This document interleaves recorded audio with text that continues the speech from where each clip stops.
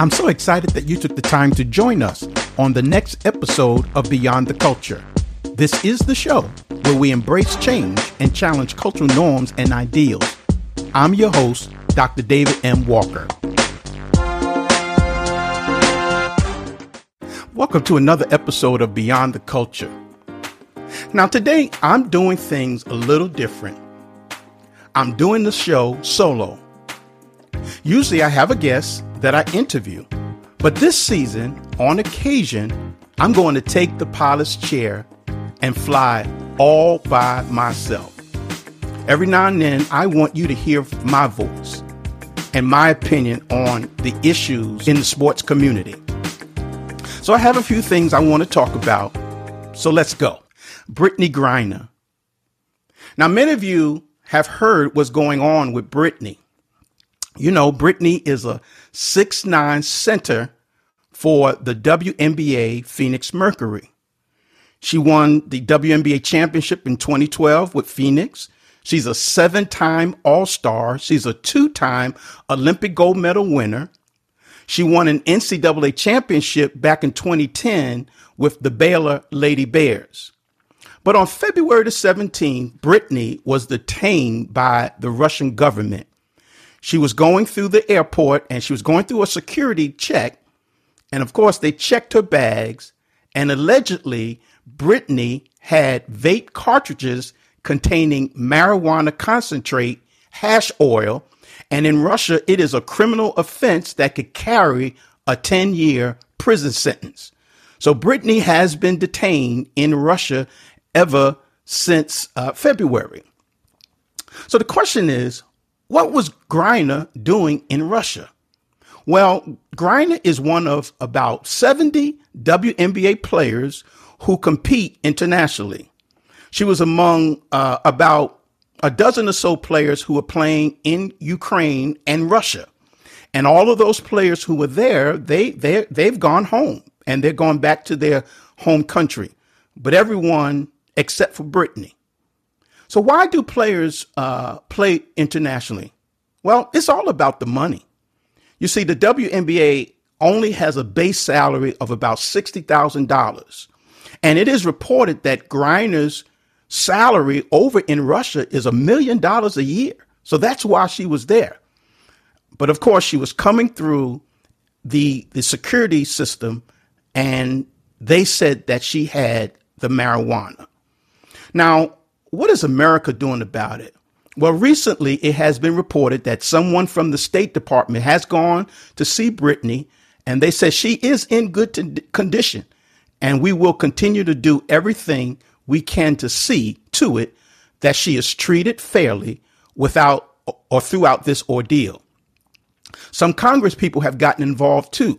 You know, Brittney is from Texas, so Texas Congresswoman Sheila Jackson Lee, she had something to say. She said, if there's challenges and concerns about her actions, it should be dealt with diplomatically and she should be released.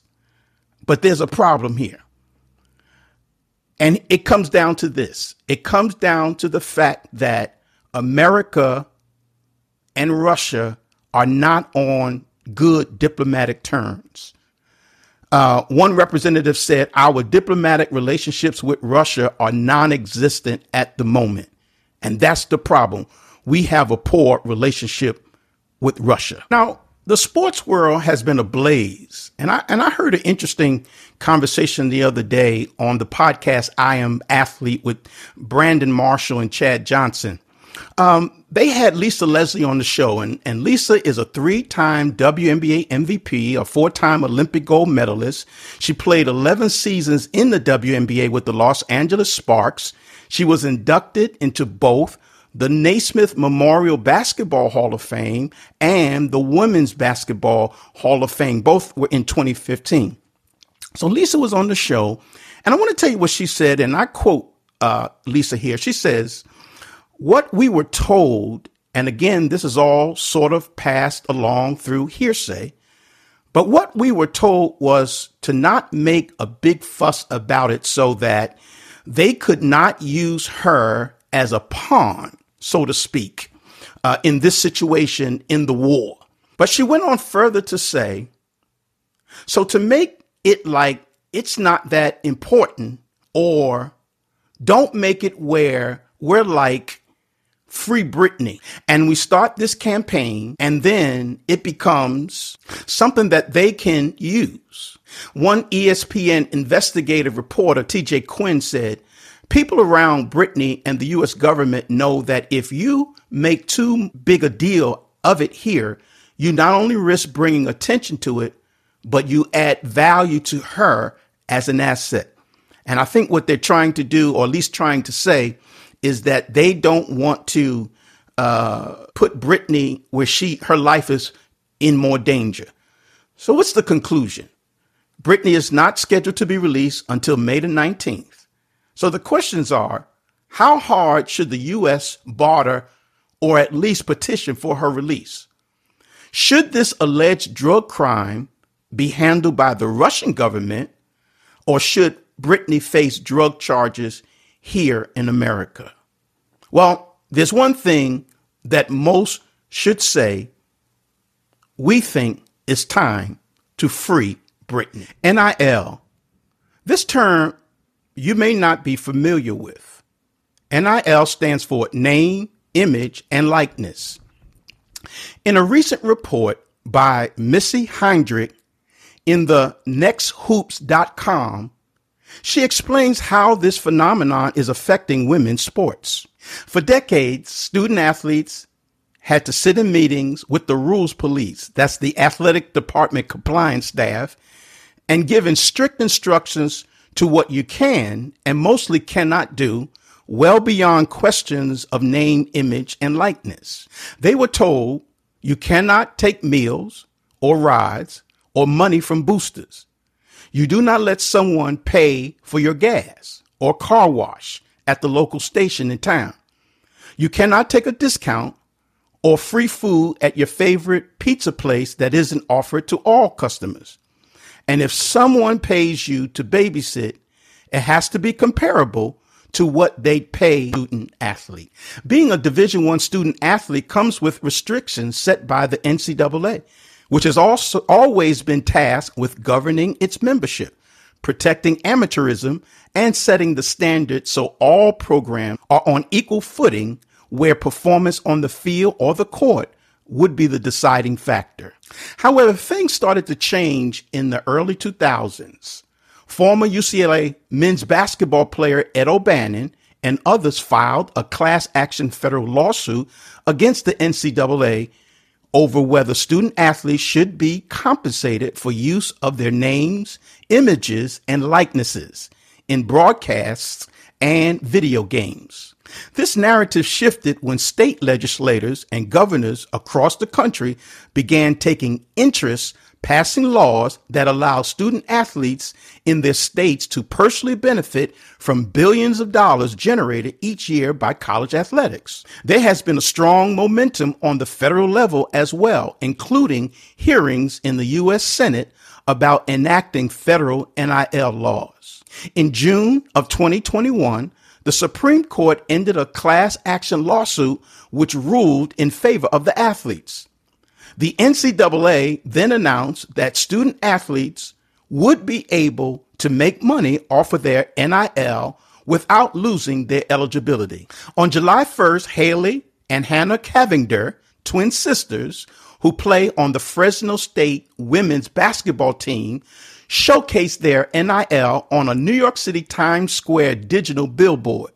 They signed a lucrative deal with Boost Mobile based on their massive social media following, which includes over 500,000 combined followers on TikTok and over 250,000 each on Instagram. And those numbers are growing every day. The NCAA laid out basically two guidelines as it relates to NIL. There is to be no pay for play, and NIL cannot be used as a recruiting inducement. After that, it has been left up to each institution to set their own policies in accordance with their state law, if one exists. The consensus is that female student athletes can do very well in the world of NIL deals because so much of it is based upon social media influence. It is their ability to leverage followers on all social media platforms and capitalize on it. It can be anything from fashion to car dealerships to energy drinks to cameo appearances on a smartphone. Women athletes across the country can have their own instructional camps under their own name and finally keep the profits for themselves. NIL deals are also not just limited to individual student athletes. Businesses, large and small, are seeing the opportunity to sign entire teams to deals where you can then have a critical mass of players engage with a company and or product. The University of Central Florida women's basketball team became the first in this new era to sign a 1-year full team NIL deal with college hunks hauling and moving. Each player on the roster will receive money for promoting the company on their social media and have chances to earn more through commissions.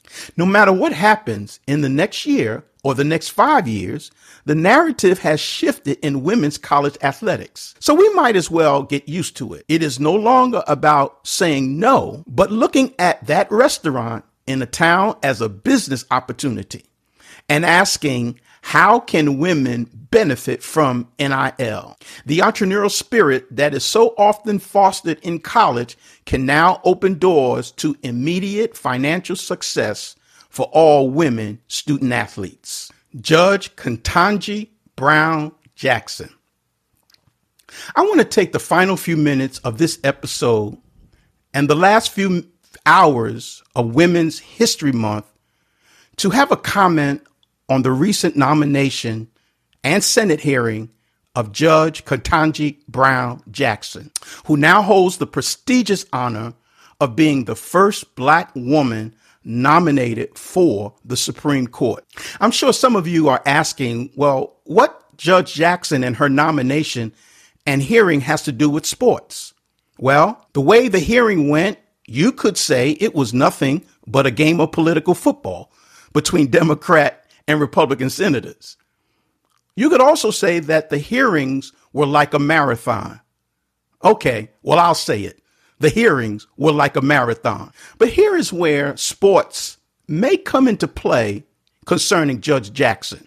At the hearing, Senator Marsha Blackburn, Republican from Tennessee, asked Judge Jackson, can you provide a definition for the word woman? Judge Jackson answered, no, I can't. Not in this context. I'm not a biologist. Now, you might think that that question should be an easy one to answer, especially for a person vying for a seat on the Supreme Court. And you're right, unless you are avoiding taking a position because the question could be proposed in one form or another in a legal case before the court. This week, transgender woman swimmer Leah Thomas won the NCAA championship in the 500-yard freestyle. Many celebrated Leah's accomplishment as a transgender athlete. Others, on the other hand, felt there was an unfair advantage for the athlete against her competitors. This episode was not designed for me at this time to take a position on this issue, but it was designed to acknowledge that if Judge Jackson is confirmed to the high court, she may have to have an opinion for the record. Congratulations, Judge Ketanji Brown Jackson. Your appointment as the first Black woman justice shows you have gone beyond the culture. Take care. Now, if you want to continue to hear inspiring interviews like the one you heard today, I want you to subscribe to this podcast on iTunes, Spotify, or your favorite streaming platform. Also, rate the show and please leave a comment. I would also love it if you would share this podcast with your friends to let them know that we're on. Finally, you can email me at beyondtheculturepodcast@gmail.com. I'd love to hear from you. This is your host, Dr. David M. Walker, and we'll talk again on Beyond the Culture. Take care.